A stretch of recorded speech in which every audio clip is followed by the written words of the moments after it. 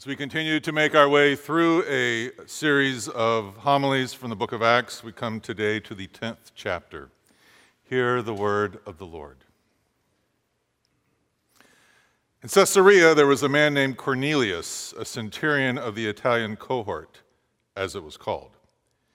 He was a devout man who feared God with all his household. He gave alms generously to the people and prayed constantly to God. One afternoon at about 3 o'clock, he had a vision in which he clearly saw an angel of God coming in and saying to him, "Cornelius." He stared at him in terror and said, "What is it, Lord?" He answered, "Your prayers and your alms have ascended as a memorial before God. Now send men to Joppa for a certain Simon who's called Peter. He's lodging with Simon a tanner, whose house is by the seaside." When the angel who spoke to him had left, he called 2 of his slaves and a devout soldier from the ranks of those who served him. And after telling them everything, he sent them to Joppa. About noon the next day, as they were on their journey and approaching the city, Peter went up on the roof to pray. He became hungry and wanted something to eat, and while it was being prepared, he fell into a trance. He saw the heavens open and something like a large sheet coming down, being lowered to the ground by its 4 corners. In it were all kinds of 4-footed creatures and reptiles and birds of the air. Then he heard a voice saying, "Get up, Peter, kill and eat." But Peter said, "By no means, Lord, for I have never eaten anything that is profane or unclean." The voice said to him again a second time, "What God has made clean, you must not call profane."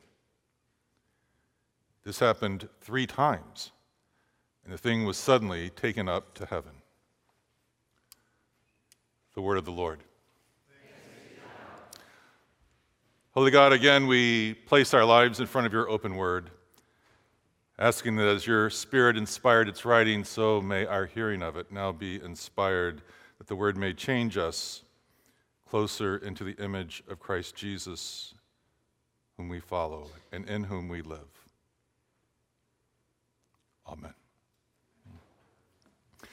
As you remember, Acts begins with the Great Commission, in which we kind of have the prologue to the whole book.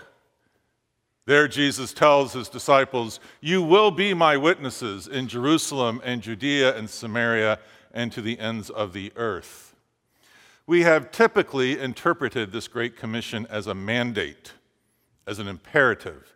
Take the gospel to the ends of the earth. But what if it's not an imperative? What if it is a promise? How would that change things? You will, I promise you, take this gospel to the ends of the earth. You will be my witness to every corner of the earth. By the time we get to the 10th chapter of Acts, the church has gone through dramatic changes. Not only do we have those disciples who followed Jesus around for 3 years, but they've been accompanied now by thousands of Jews from various nations speaking various languages who've all been converted and baptized and joined the church.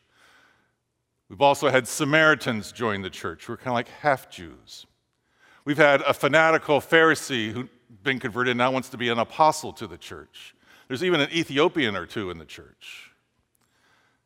It's about this time that the church invented name tags. There's just so many people, nobody knew. And Peter was trying to oversee leadership of this dramatically changing church.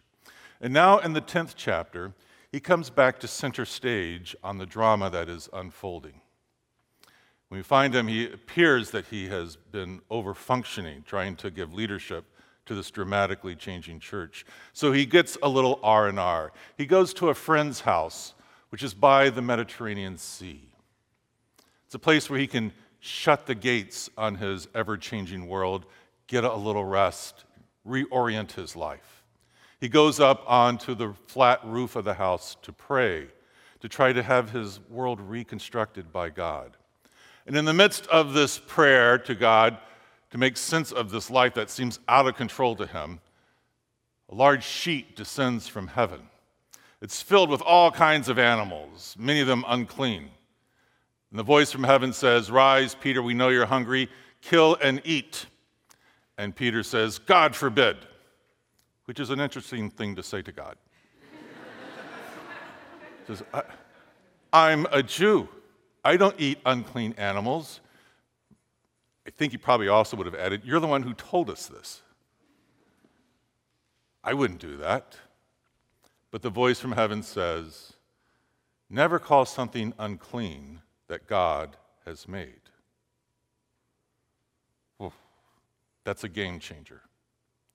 Never call something unclean that God has made. Peter isn't, the sharpest tool in the shed. This vision has to happen 3 more times or 2 more times before he finally attends to it.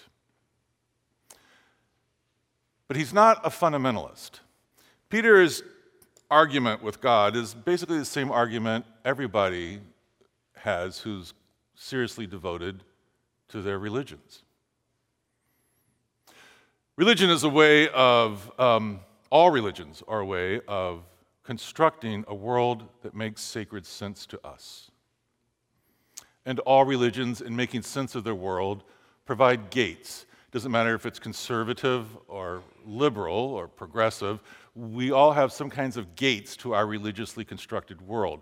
Gates that say, inside the gate is orthodoxy, this is good practice, this is what we should be doing.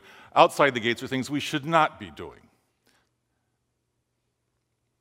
But the problem with gates, the inevitable gates that all religions, including Christianity and all of its various forms have, is that it's inevitably going to exclude the work of God outside of the gates. Whenever any religion gets to its center, its core, we'll find the affirmation that God holds the whole world in those sacred hands. The whole world, even the part that makes no sense to our religion. While Peter's having this vision, 3 men appear at the gates of his house. They were sent there by Cornelius, a Roman centurion, not even close to being Jewish. As a centurion, he was not only Gentile, he was the enemy, he was the oppressor. But the text makes it very clear that before Cornelius had heard anything about Jesus from Peter, he had already feared God. He gave alms liberally. He prayed to God frequently. And God heard Cornelius' prayers. And that's why Peter was going to be sent to Cornelius' house. But he had heard Cornelius' prayers before Peter ever got there. That's the important part of this text. I'm sometimes asked if God hears the prayers of the Muslim or the Buddhist or the Jew or the Hindu. And the answer is, of course. God hears the prayers of atheists. God cannot be God without hearing all things. So the question isn't, can God find Cornelius who has a yearning for a relationship with this God? The question is, of this text at least, is can the church find God outside of its own gates? What if God is at work in the life of those you think are absolutely wrong, or those who oppress you, like the centurion did to the Jews?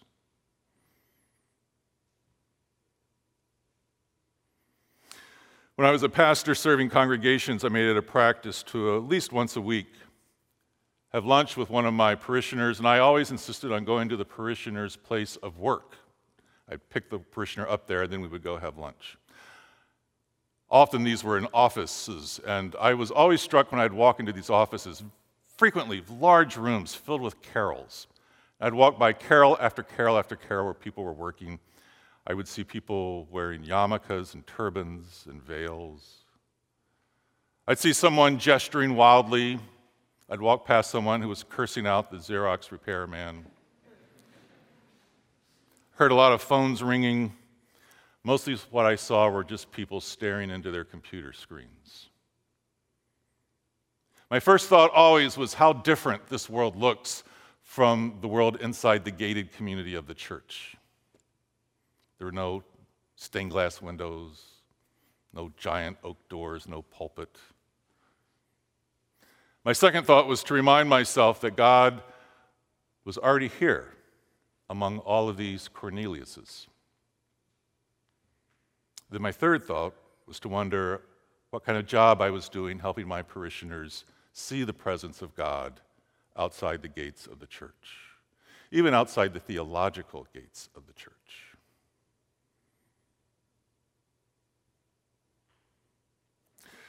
There is always going to be someone at your gates, and that someone is yearning for God. They may not express it that way.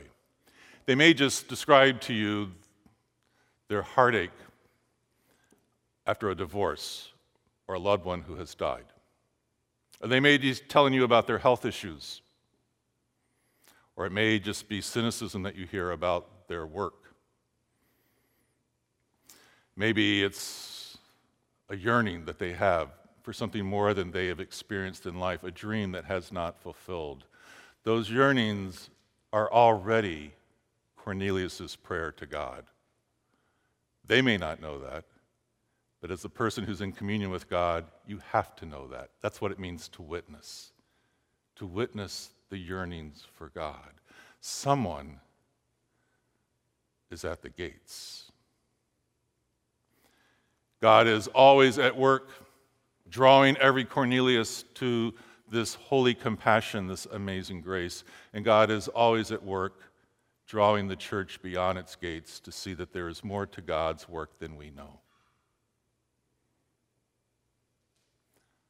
Someone is at the gates. Maybe a neighbor.